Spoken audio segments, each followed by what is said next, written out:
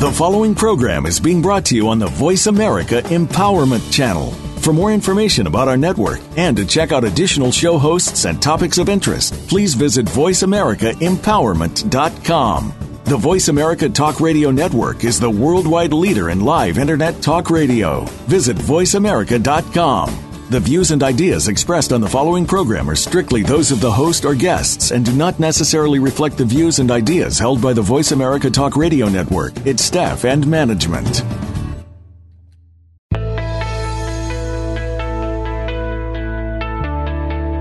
Welcome to Raising the Bar with your host, Amy Brado. Do you ever listen to that inner voice? The one that tells you that you can achieve great things just by giving yourself a little push? Making that voice heard is what this show is all about. What if you could turn your negatives into positives? You'll hear from others who have embraced that personal drive and will help you raise the bar. Now, here is Amy Brado.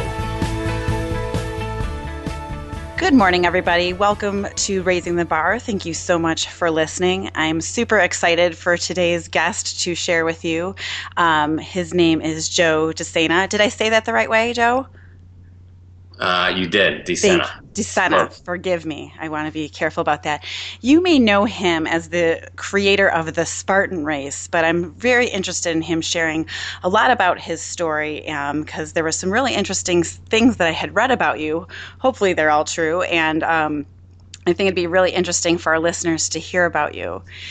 So welcome. Thank you so much for making time for us today, all the way from Singapore. No problem. My pleasure. What time is it there? It is exactly opposite of the time there. So, okay, so it's night.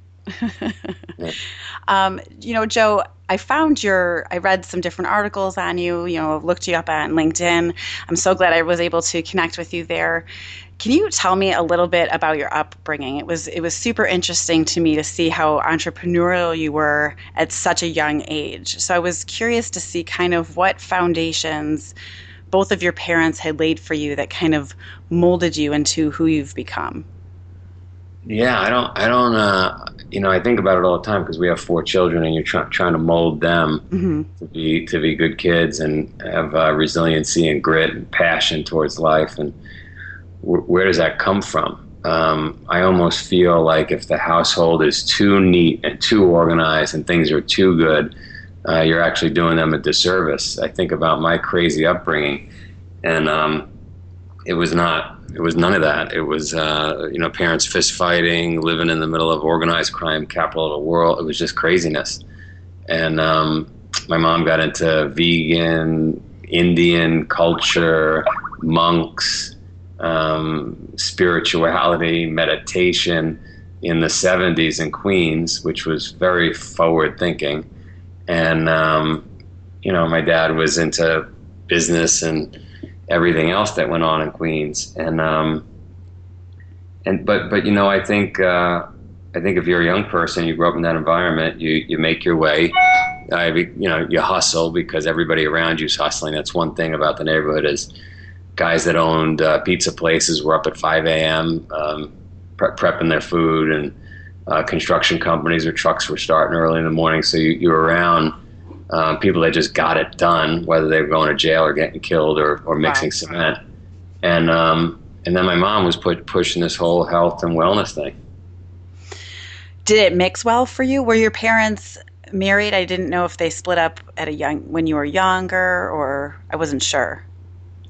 They split up when I was 12 or 13. Okay. Okay, I'm sorry to interrupt you. So you pretty much, had the first chunk of life with both of your parents in the house. And so that's interesting. There was some disagreeable situations, of course, and then your mom pushing the health agenda. Did that go well with you? I know that as I've tried to get healthier in my life, my youngest especially looks at me like I'm insane and just wants pizza and ice cream. So how did that go with you being like, a teenage kid? We thought she was nuts. My sister thought she was nuts. All the family members said she was crazy, right? Because raviolis and cannolis were the topic of conversation around every meal. And so she was a crackpot. And then it's only later in life that you come around to realizing, oh my God, she was right with all these things. So she opened up my mind at a young age to the possibilities, but I wasn't buying any of it. And then later on, I accepted it all. Were you always a really active kid as far as being physically fit? Were you in sports? What kind of things did you like to do outside of, your job ventures that we'll talk about? I was not in sports. I did race a BMX bike for a while as a teenager, but I did a lot of construction work from a very young age. So that was my sport. I was laying bricks and pouring cement and cleaning swimming pools, and so I physically worked 12-hour days carrying sheetrock. I loved it, shoveling sand. So extremely active, but a little chubby, just because of the diet of raviolis, pizza, and pasta. Yeah. But fit. But I was fit. Yeah. Right. I was reading about how your dad had you load a truck and you spent the entire day loading the truck either with brick or cement in the hopes that you could sleep in the next day. So when that didn't happen, I'm assuming this was kind of, a work ethic your dad was instilling in you throughout your life. So when that type of thing... I don't think it was a strategy on his part. I just think that's the way it was. I mean, I went back to the neighborhood 6 or 8 months ago with a video camera, and we videotaped some of the guys at Brothers Ravioli and at the old company that I sold, the construction business. And it's just a way of life, like 7 days a week, 5 a.m., truck start up. It's just the way it is for the guys that weren't doing, the other way and going to jail. And so I don't think he woke up that morning and said, I'm going to teach him a lesson. I think it was like, oh, wow, he moved that entire truckload of brick last night. Now we can get more work done today. That makes go ahead. That just became part of my ethos as well. It's just, you got to be relentless. Were you also that way in school? No, I did not get good grades. I was not a good student. I like to learn, right, but I just couldn't sit still. And it just drove me. I just was looking at the clock and I just wanted to get out of there. Unless there was a great story. If there was a great story, I listened intently. I think that's not uncommon for a lot of people. Like, I know I never liked to read until I was out of college, and now I wish I made more time to read, amongst all the other things that I do. So that brings me to ask you about your pool cleaning business at age 13. How did that come about? My neighbor was the head of the Banana organized crime family. My father was going through some tough times. My mother and him, he had divorced. Okay. And my neighbor asked me to come clean his pool, which I did, and he paid me. And he took me in under his wing, like he didn't have a son. Okay. And then before you know it, he started recommending me, because I was a trustworthy, hardworking kid, to other bosses of families and, guys under them. And before you know it, by the time I graduated college, I literally had 750 customers in the greater Queens area, and we had an incredible business because of it. That's amazing to me. So at such a young age, so this was all through high school and college. Did you recruit friends? Did you, need to get equipment? Was it something that you had to invest in? I did. I would recruit kids from the neighborhood to come work with me, and invariably they'd last a day, 2 days, 3 days, because I wasn't getting the kids that I described earlier that were their sons and nephews of the people working in the pizza places or the construction companies. I was getting the kids that were available and weren't doing anything. And what was really surprising to me, I think about to this day, was they would talk about how they didn't know what they wanted to do in life. Some of them were depressed. They were going to do, and I thought to myself, I am so friggin' busy, nonstop. I don't even have time to get depressed or not know what I'm like. I just need to make it through my day, and so I really started thinking very early on about that concept, which is in the book we wrote, Spartan Up. That if you look at a developed country like the United States and look at the number of psychologists that exist here, You don't find that in the third world. And you don't find it in the third world because they're at a different level of needs, right? They just want water, food, and shelter. Right. And when it's just a much more refreshing place to be. So even, it goes into our whole philosophy here at Spartan. Even if you're in the first world and you're doing well and you're living in a nice house or apartment, you got to live like you're still fighting for milk. Right. And just want water, food, and shelter, because it makes life so much more exhilarating. I know the instinct is to get a real comfortable life, sit on a couch, drive a Ferrari, but that's not a rewarding life, and that's not a happy life. Oh my God, you hit it on the head. I know we didn't have a chance to speak before this, and it's actually one of the reasons I wanted to talk to you, because in seeing everything that you do with the Spartan race, before I read any backstory on you, I loved your drive and your mindset. And, with this whole kind of age of like positive mindsets and this and that and manifesting abundance, I'm a big believer in like, get off your ass and go do something. And one of my kids is adopted from Ethiopia. He was 11 when we adopted him. And so I'm really thankful for what you said, because in the few trips that I've had there, you're right, that is how they live. And they're not depressed. They just get up, they work their tail off, and then they're happy for what they have. So I find it very interesting how you live and how you welcome people, to your place in Vermont and everything, and we can get into that. I think you're kind of a pioneer in that mindset where work ethic should be just, in my eyes, I feel like work ethic should be a given. Have I always had the work ethic I have now? No. But it's developed and it's created. I actually also thought of you this morning when I was doing 500 skater jumps and all your burpees, and I was not feeling like a Spartan. It was rough. But do you think, though, that, there's got to be a few of those kids or guys that worked with you throughout high school or college. Is there anybody that sticks out that you feel like you really made an impression on, or maybe that they shared your ethic and attitude? Well, it's funny. The only ones that lasted and they outworked me and they made an impression on me were the Eastern Europeans. When I landed my Eastern European hires from Poland, and you got to remember, this is back in the 80s, right? So it's not Poland today. This was Poland when it was in rough shape. Right. These guys didn't ask vacation days.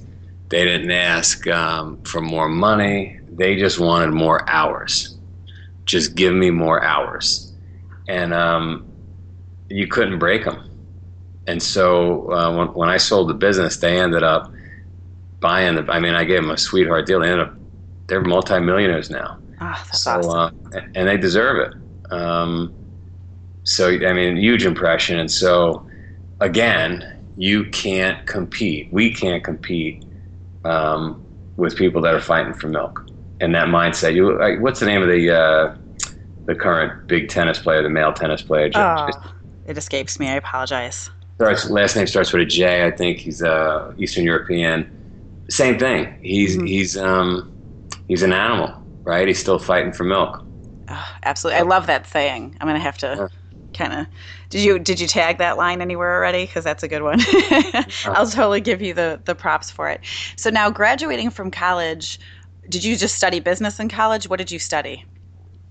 I studied textiles, funny enough, but the business of textiles. Okay. So you get out of college, you decide to sell your business, and then move to Wall Street. Am I in the right order here? I sold my business and I went to Wall Street. That's exactly what happened. What made you do that? What year is this now? This is late 80s, early 90s? This is 94. Okay. So how long did you spend on Wall Street? And were you already married during this time? I know you're married. Okay. No, I went to Wall Street. I met a nice girl in the neighborhood when I was running the construction business and the pool business. Okay. And I had a buddy that I met in college, an older gentleman that was pushing me to go to Wall Street. He said, "You're wasting your time doing this." And I said, "Well, I got a girl. I'm going to settle down. I got this great business. I got 750 customers." And he said, "You are an idiot. You don't know what you're doing. You got to get to Wall Street. You're too young." It's probably 24, probably 4 years out of school. And he convinced me to go to Wall Street. And boy, he was right. I mean, if the goal was to make some money, which at that point it was for me, right? I wanted more milk. That was the place to be. I could work just as many hours as I was working, but make a lot more money. And so I did a decade on Wall Street and built a nest egg, met my wife, and then we moved to Vermont. My dream was to get a farm and raise goats, chickens, and kids. Oh my gosh! So we had animals, we had vegetables, and we had children. We have animals, we have vegetables, and we have children. And who needs more? Who needs more than that? I have 4 children too, and I'm like, maybe I need a little farm now. We're going to go and take a quick break before we move forward. Before we get into something else that I didn't want to have to interrupt you. So you are listening to Raising the Bar with Joe DeSena and me, Amy Brado, and we will be right back.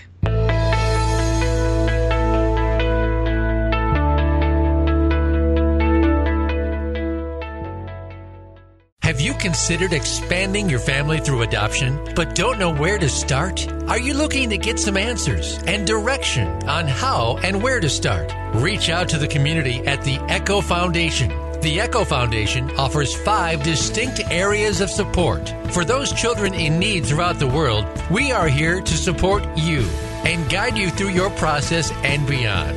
For more information, please visit amybrado.com and click on the Echo Foundation. That's amybrado.com and click the Echo Foundation. We go through all kinds of challenges in life. How we deal with them is a different story. If we carry them on our shoulders, we can experience health problems, relationship issues, and other negative aspects these challenges can pose. Jeanette Abney's Precious Predicaments is here to help you pick up and sort out the pieces through education and encouragement. You don't have to live in fear and pain. Let's find solutions together. Precious Predicaments is heard live every Tuesday at 11 a.m. Pacific Time, 2 p.m. Eastern on Voice America Empowerment. There are over 147 million orphans and at-risk children in the world. It's a global problem, but you can make a huge difference. You can help from home or on the ground serving opportunities. Please visit amybrado.com and click on the Echo Foundation tab to request more information. Our vision is to build a self-sustaining ecosystem of ideas, individuals, and organizations equipped to carry out the mission of hope for every orphan in the world. Help us with our goal of helping every child in need. Visit amybrado.com.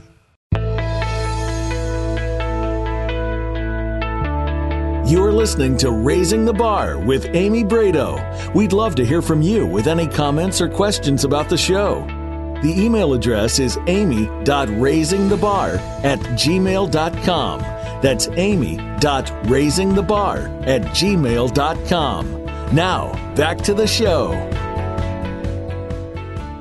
And welcome back. You're listening to Raising the Bar. We are talking with Joe DeSena today, founder of the Spartan Race, and so many other things, which we were just about to dive into.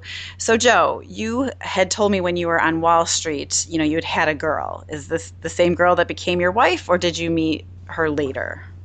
I met her later. Okay. So you're married. We're having children. We go to Vermont. Now, if I read correctly, very small population where you guys bought. Yeah, like 450, small population, great, idyllic, beautiful town, mountains, great farm, great setup, very quiet, hard to get people to visit, oddly enough. There's like 70 million cars within one gas tank away, but people just don't take the time to come up to Vermont. I think you get so wrapped up in traffic every day and just in the hamster wheel of doing whatever it is you do in your life when you're in a city that it's hard to break away and go to the mountains. And but if anybody gets a chance to come, you're always welcome to visit. I remember once on Facebook I invited 1 million people and my wife flipped out, but very few people, literally 1 million people, very few people actually take me up on it. How many showed up? Yeah, so we're in this town, and And then after a decade in the town, doing a lot of cool stuff, we just took off about 8 months ago to come to Singapore for a year. We want to teach the kids Mandarin and a different culture, and I want to launch. I can't believe I'm yawning. You might be the first interview I've ever done where I yawn. I'm really sorry about that. That's unheard of. Can't tell anybody. So anyway, we came to Singapore. We're here, and we're just having a blast. And we're going to leave June 10th. We're going to head back to the States for a few months, and then we're going to go to Japan next year. Oh my gosh, that's amazing. Let me backtrack a little bit. So while you're in Wall Street, now as an adult, then as an adult, early on, you were always very active. So you did train for marathons, Ironmans, and all that. I kind of want to give our listeners that are just learning a lot about you, kind of your backstory and how the Spartan race came about. So were you doing all those things while you were on Wall Street, or is it something you did later, or was your, this need to be competitive something that was in you simultaneously with your career? No, when I was on Wall Street, I started to gain some weight and just not feel healthy because I was sitting in front of a computer just typing, and it was one thing that I said I would never do. I felt alive and great when I was mixing cement and putting bricks down and just running around in the truck, and it just felt awful. And so I stumbled upon a guy in the stairwell one day when my elevator was broken in a building in New York. Mm-hmm. He was running up and down the stairs for training for an adventure race. I had never heard of an adventure race. In the time it took to get from the first floor to whatever floor I was going to, he convinced me to come to start training with him and do an adventure race. And that was it. It was hook, line, and sinker. And that was probably mid-90s. And so I just went nuts. I started racing all over the world. I felt alive again. Any chance I could take a break for 5 days from the Wall Street stuff, I did. I traveled the world. I raced like crazy. I saw every part of the world. And in the process, I said, could I live here? Could I live here? Could I live in northern Quebec? Could I live in Alaska? Could I live in Switzerland? And ultimately found Vermont, which sounds maybe silly, but I've seen it all. And I'll tell you what, Vermont's pretty unbelievable. I mean, obviously California is beautiful, but I don't know. I can't deal with traffic and that many people. Yeah, and you just like probably being closer to the east side of the country, huh? Yeah. Closer to home. So tell me, in this transition of you doing all these races, I know it was you and a friend kind of putting your heads together. How did the Spartan race, like, what was the brainchild? What was that, like, sitting around the table moment where you're like, let's do this? And I had been putting on races for a decade. Okay. So this is actually 16 years old, this project. And I couldn't make it work. The races I was putting on were just too long, too difficult, but they fit my ethos. Was it the death race, or what is it called? I'm sorry. Even before that, okay. Just crazy races, 300, 400 miles. And, wow. I just, my goal was to just break people and push people to their limits, but there was only, 100 people that would show up to those. I couldn't make the numbers work. So I was losing money for a decade putting them on, including the death race, but having a blast, felt very purposeful. Mm-hmm. And then in 2010, after listening to a friend of this guy, Heath, that I would do some training with, tell me, you really should put on a military-style obstacle race. And I didn't know what he was talking about, and it just sounded wacky to me. It didn't fit the quote-unquote professional feeling I had with the long-distance biking, running, kayaking in the mountains. I felt like I would be scaling it down a bit, and every workout we did, he would say, I'm telling you, you got to do this military-inspired obstacle race. I remember in the 1980s, there was something on television. And so, the name Spartan popped up in 2010. We took a shot. 700 people showed up, which was... That's amazing. A small number today, but a okay. giant number then. And we had a business. A girlfriend of mine 2 summers ago told me she was going to train for your race, and I was like, what the heck is that? And when I looked it up, I'm like, why do you want to die? Like, that's the first thing I said. So when I was reading about you and I was reading about the death race, I was thinking like, okay, he's a great encourager, he's a motivator, maybe a dictator, not really sure. I mean, there's got to be some kind of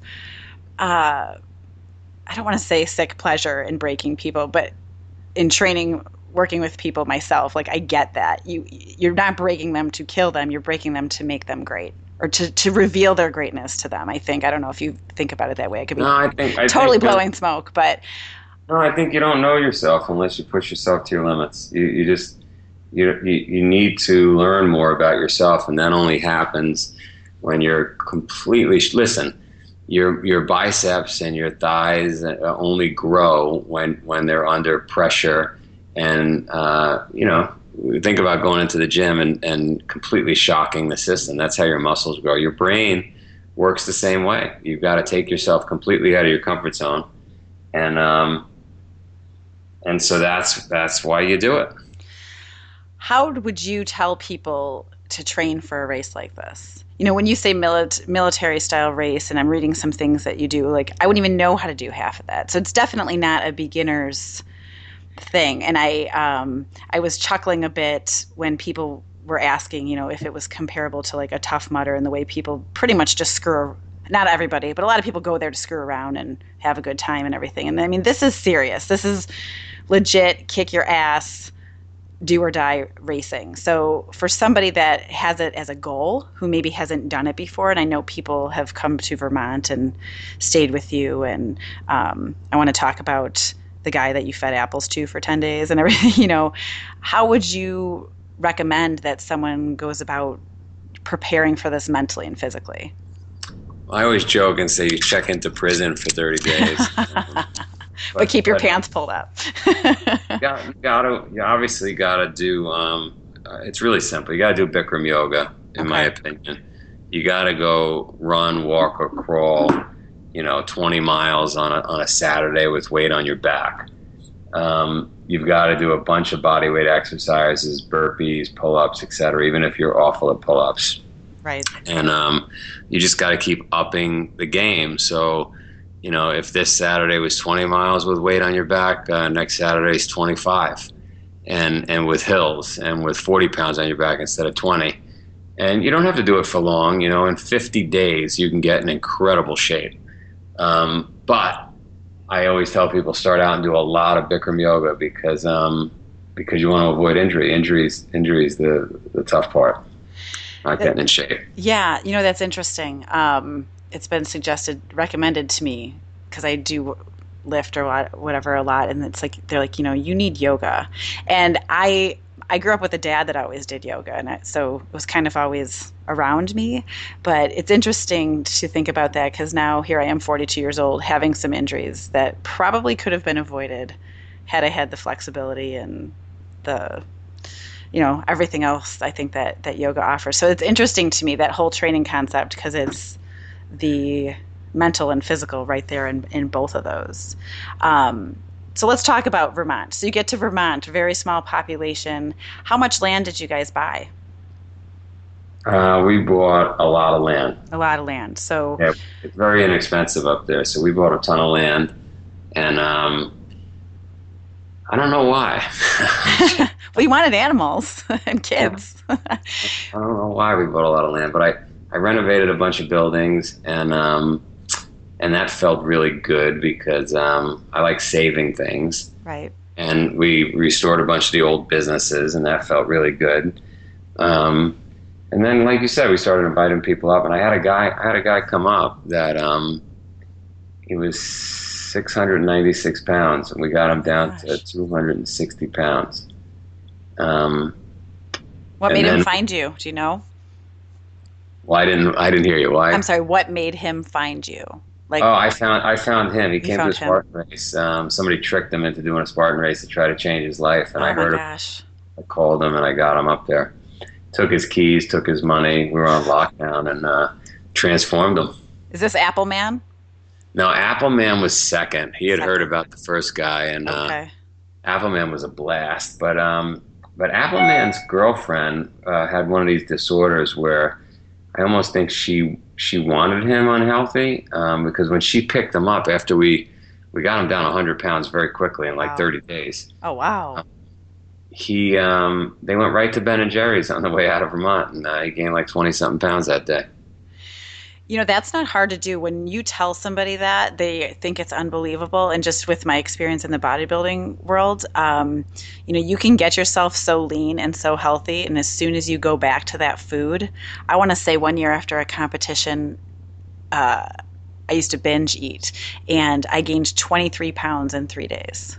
And it's not good. It's physically painful to do that. Sure. So it's unfortunate that she was like that. It's kind of like a narcissistic behavior for her to kind of put that on him. But that's a whole nother show. So the first guy, I want to go back to him. I'm sorry, I don't know his name. The one that came to you, or that you found that was 696. Chris. Yeah, Chris. Chris. Now, how long did he stay with you? Chris stayed with us. I'm going to screw this up. It's okay. I don't know how long he stayed with us, but it was long enough to get him to 265-ish and he did a beast. He did the Vermont Beast race. Wow. And he said it for the first time in almost his whole life, he was able to sit, or for a large part of his life, he was able to sit in a single seat on the plane on the way home. Oh my gosh. Which was an amazing. The whole thing was amazing. That whole process.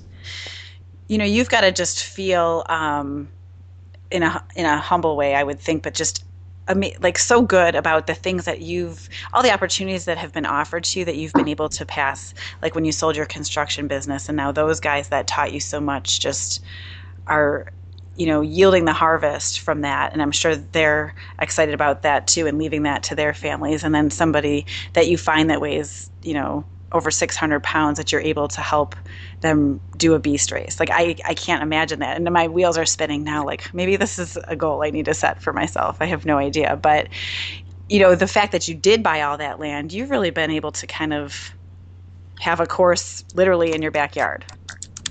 So, I was reading that you set up kind of your training facility up in your barn at home, correct? I did. It started with training the kids every morning. I was training the kids. Still train the kids. We get up 5:45 every morning, but in the barn we put a nice training. Was a training barn, and you're getting me homesick. The more I talk. It's coming. It's coming soon. I'm sorry.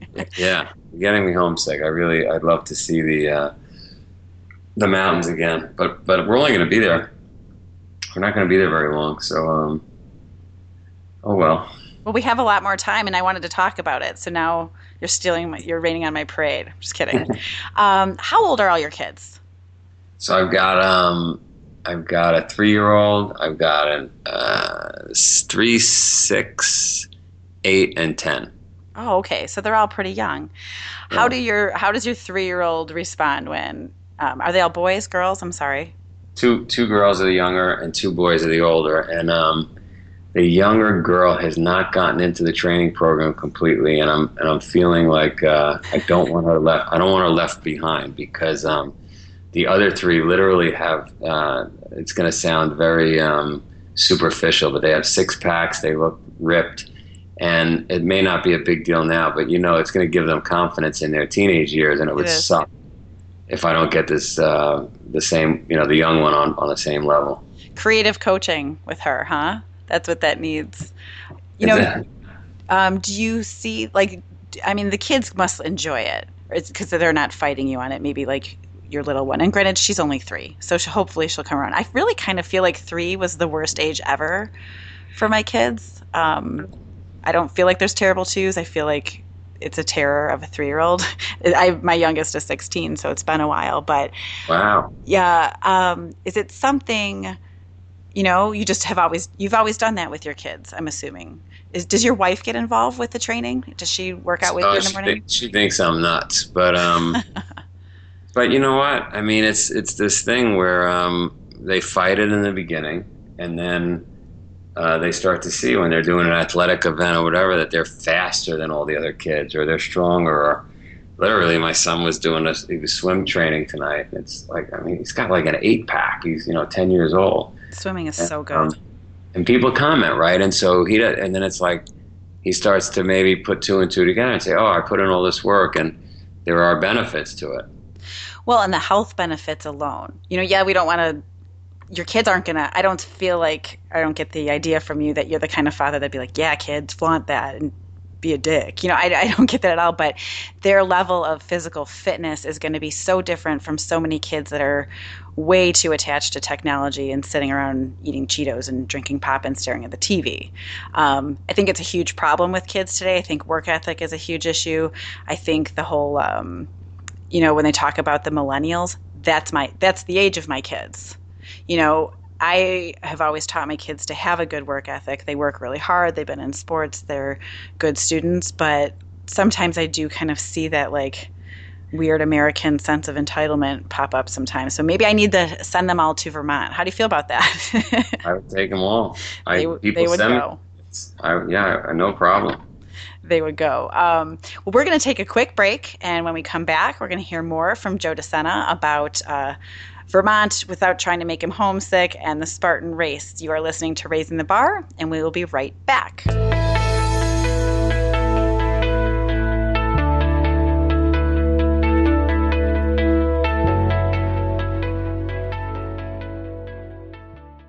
There are over 147 million orphans and at-risk children in the world. It's a global problem, but you can make a huge difference.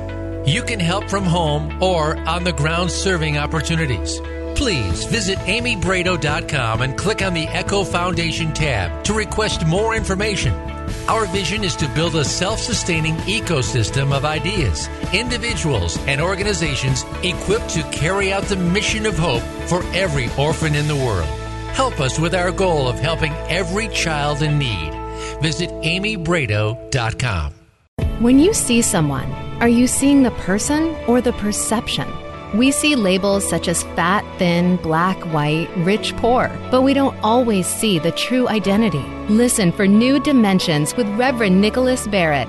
On this program, we'll embrace the breaking down of societal paradigms, our norms, and acceptance of our false selves. You can find your identity the way that God intended. Forget all the labels that you think you see.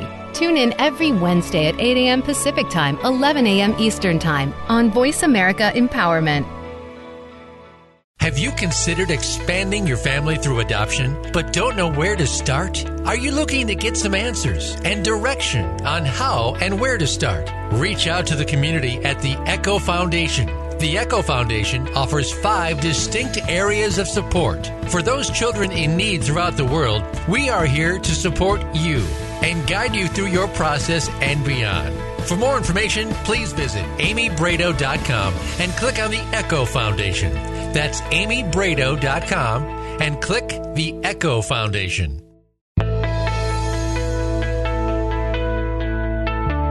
You're listening to Raising the Bar with Amy Brado. We'd love to hear from you with any comments comments about the show. The email address is amy.raisingthebar@gmail.com. That's amy.raisingthebar@gmail.com. Now, back to the show. And welcome back. Again, you're listening to Raising the Bar. We are talking with Joe DeSena this morning and just learning a little bit more about his background, his life, and what he is up to. So, Joe, I apologize for making you feel homesick for your place in Vermont, but I wanted to ask you to, I know you said it was a very small town and you were able to rehab buildings and, drum up or restore businesses. Did the people of that area accept you, or did they think you were a total nut job? They thought and they think I'm a total nut job. I'm glad you're consistent. Like, that's important. It's huge. As you were restoring... The funny thing is though, in the neighborhood back in Queens with the pool business and the construction, I could stay over at anybody's house. All 700 customers. I could just walk in, open the fridge, take off my shoes, sit on. Like, I was friends with everybody. Right. I was a nutcase then too. I worked till midnight every night. I'd bring big lights out just to make sure I got the work done for when it was supposed to be done. And I was there, in their backyards at 5 a.m. and complete crazy person. But somehow I fit in there. In Vermont, I don't really fit in. Why do you think? Just a different kind of mindset. It's just, my father said to me, you're there trying to get a lot of work done in a place where people went there not to get a lot of work done. So it's a very relaxed, slower, you go to Hawaii or you go to an island, right? Everybody's just slower. Right. So it's just a different pace. When you describe your property and you say you miss the mountains and it's vast and there's acreage and there's animals, now when I envision that to be very peaceful. But I've also read the backstory about when people come, they work, they build things, they hustle, they move, and a lot of them leave. When, okay, so if I send my 4 kids to you, or when somebody shows up at your door just needing, is it a place where people just have nothing, or they're just in that kind of place in life where they've got to do something extreme to kind of I don't want to say find themselves, but you know what I'm saying? I think I'm thinking about the last guy that showed up, and he's a young guy, did really well in school, had a nice job, Mm-hmm. Read an article in Outside Magazine or something about me, and just packed it up and showed up, and it was fine. And it's funny. I was on traveling, whatever, and I show up in town, and I see this guy carrying a bucket across the field and the farm, and I said, "Oh, it must be another one." And went over and talked to him, and his story was he just got caught up in the ridiculousness out of school in the 9-to-5 job, sitting in front of a computer. It was completely useless, didn't feel alive. Read the article and came and loved it.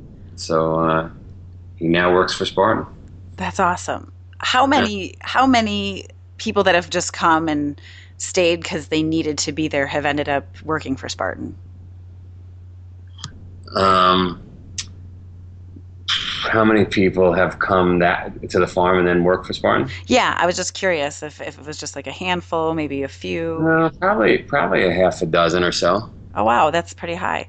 Do you come face to face with each person? Like, are they literally like knocking on your front door like, "Hi, can I come in?" Or like, how does that work if someone's going to show up? Yeah, I mean, some people have just, knocked on the door. Some you'd find them out in the field. So they're just on your property wandering? Yeah, some send an email. Little concerning at times, but we've been away from the farm for a year now, and we're going to be gone another year because we're going to be in Japan. But and I'm hope my wife's basically decided we're not going back there to live, but which would suck. But Wait, your wife said she doesn't want to go back to Vermont to live? She doesn't want to go back. Huh. Where does she want to go? Just traveling, or? She wants to be a little closer to human beings. Oh. So, yeah. So what her feeling is the kids need a school where there's a lot of sports activities and so forth. So, my feeling is my compromise is I'll do that, but we're going to do that. We're going to do it in really cool places. So that's awesome. Singapore, Japan, etc. That's amazing, and what an experience that is for your kids, especially to learn all those languages and all of that. And clearly, you'll probably still be keeping your farm in Vermont, correct? Like that's staying. I'll never get rid of the farm. Yeah.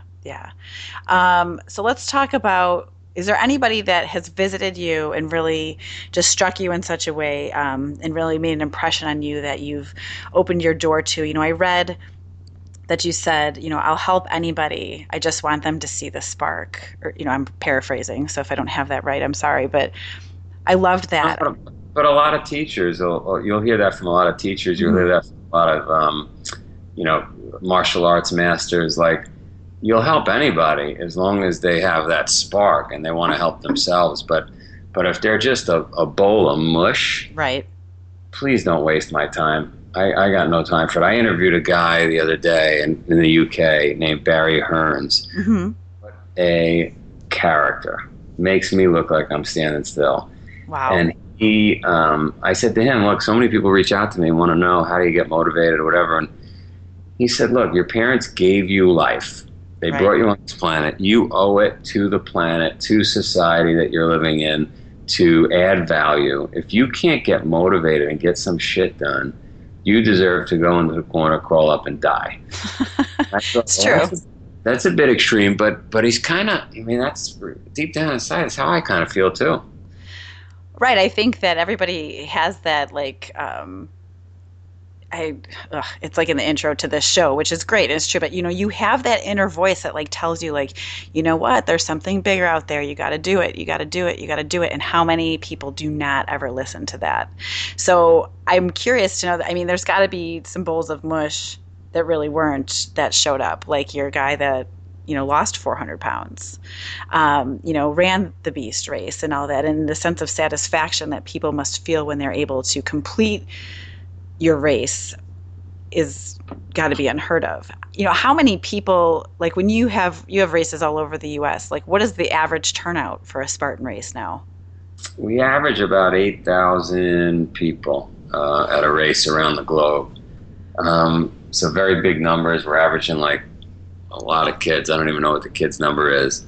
And I'm averaging, 600 emails a day coming in, 300 some days, 500, 600. My head is spinning. Oh my gosh. And so I said to somebody this morning, I was working out, and the guy was asking me the same question you just did about the race. And I said, yeah, my life gets worse every day, but there's a lot of people's lives that get better. Oh my God, I'm sorry. I'm sorry. The one thing I didn't want to do, and you would feel the same way, anybody out there listening would feel the same. I just don't want to sit in front of a computer all day, every day, and that's what I'm sitting in front of a computer right now. I mean, that's what I do. Well, we just have a few minutes, and then you need to run free and do your day. But I hope I'm actually standing, which gives some. I'm going to change subjects for a second. Do it. I've been Go ahead. standing a ton. I'm always barefoot, and Yes. And this floor that I'm on is a stone floor, and I'm starting to wonder. I read something somewhere where like there's actually changes in your blood and your biology when you stand in like grass and dirt. Really? Barefoot.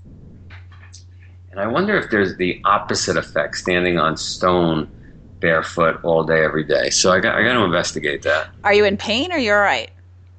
It just doesn't feel as good as maybe I got to put some grass in the house or something. Get one of those like dog boxes, that has the natural grass in it. Exactly. I don't know how that would work, but it's a funny thought. I don't know. I think there's something to be said about being barefoot, and I don't know what that is. Maybe I'm a total hillbilly. I can't decide. But if I could be barefoot all the time, I would. And it's interesting. My kids had a soccer coach that spent a lot of time in Brazil, even though he was American, and to this day walks around nonstop, no matter what the weather, in Chicago, barefoot. I don't know what it is. I love it too. I'm not that extreme about barefoot in Chicago but in the winter, but that's okay. So, as you're traveling, your next stop is home for a few weeks, a month or so, and then you're going to Japan for a year. And then I'm going to go to Japan for a year, eat a lot of sushi. Yeah. Are you one of those people that can eat all the sushi and never get sick of it? I love sushi. All the sushi. You're going to eat all of it. Although I was in Japan doing a scouting trip, and I went to the fish market, which is about 1 million square feet. I'm not joking. Holy. And you look at it and you're like, I can't believe there's one fish left in the ocean. It's unbelievable. Yeah, my husband, like I said, he travels a lot. I haven't had yet. I'm sure I'll get to some areas of Asia at some point in my life. But, I watch like Andrew Zimmer and stuff on TV and the stuff he's eating, and I'm like appalled. I need to probably let that go and just try everying. So you've motivated me. How many, my mind is reeling about about investigating proper training for this race or this type of race or doing something like this. I've had I hate running mentality for a long time. Yet I ran for the first time the other day and realized, like, there's a lot of freedom in this. Like, you're just going. I find that I don't like to backtrack my running path, but, so getting into the right state of mind for one of your races is something I might challenge myself with. What you got to do, this, you have to do two things, and it sounds self-serving, but I'll give you a free entry, so it's really not about the money for me. Nice. Thanks. I'm going to hold you to that. You have to sign up, number one, just do it. And then two, you got to tell everybody you signed up. And then that's it. You're on the hook. And that will create a domino effect. You're right. This doesn't exclude anybody. Everybody that does this gets the same result. it will create a domino effect that forces you to train, eat healthy, go to bed early, wake up early, hang out with different friends. Like, everything changes. Because it's a scary enough event that you're not going to just roll the dice. I don't want to die. Just kidding. Right. What is your favorite event in the race? Do you have a favorite? I think I like the spear throw. Who doesn't? Who doesn't want to just fling sharp things? No, I love the spear throw because it's a burpee maker. It's like, okay, you know what I mean? You're going to miss the thing probably, and then you got to do 30 burpees. And so there's a lot riding on the throw of that spear. I saw that. So if you don't complete an obstacle, you're just burpees till you die, or burpees till you complete it? 30 burpees. So you get one chance, you miss, and then you do 30 burpees, just enough to really piss you off. Oh, okay. And then you get to go. Because in my mind, I'm thinking, like, I'm going to be stuck at an obstacle doing burpees, and the thing's going to end, and I'm still going to be there doing that. How many, what do you call it? How many events or obstacles are in the race? How long is this race? I need to know exactly. The race, which one? Like, if I'm going to train for a Spartan and I'm going to tell people about this, I need to know what I need to mentally prepare. So I think you would sign up for a sprint, and that would be approximately 3.5 miles. So very doable, but you're going to be breathing heavy. You're going to be hurting. We'd have to sprint 3.5 miles? No, you just kidding. You can go at an easy pace. Okay. And then are there obstacles in that one? Oh yeah, there's 20 plus obstacles. So that would be a good starting place for someone like me who hasn't done something like that.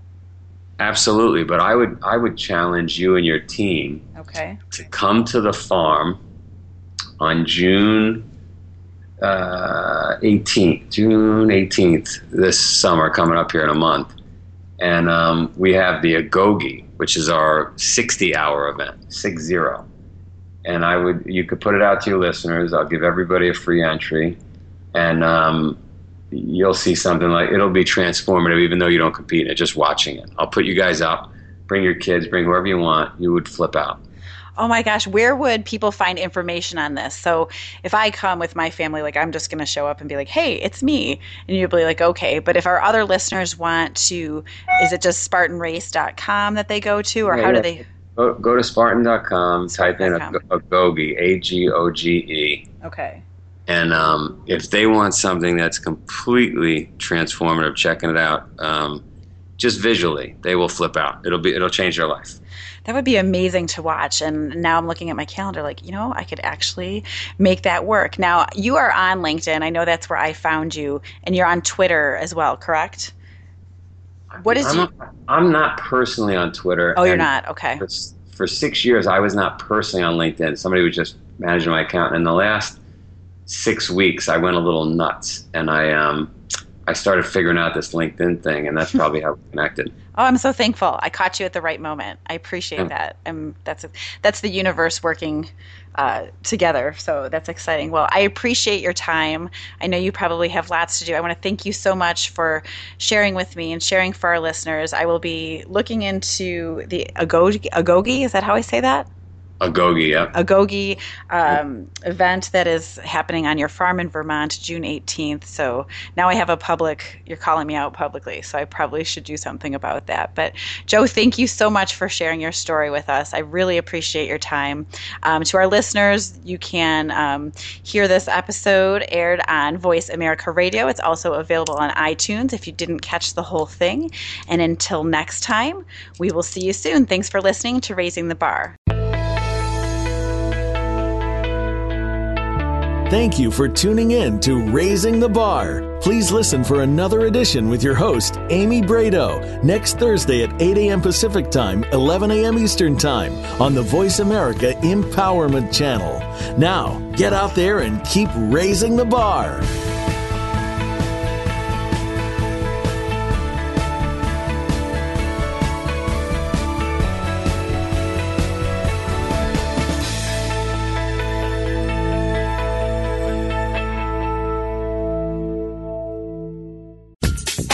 Thanks again for listening to the preceding program, brought to you on the Voice America Empowerment Channel. For more information about our network and to check out additional show hosts and topics of interest, please visit voiceamericaempowerment.com. The Voice America Talk Radio Network is the worldwide leader in live Internet talk radio. Visit voiceamerica.com. The views and ideas expressed on the preceding program are strictly those of the host or guests and do not necessarily reflect the views and ideas held by the Voice America Talk Radio Network, its staff, and management.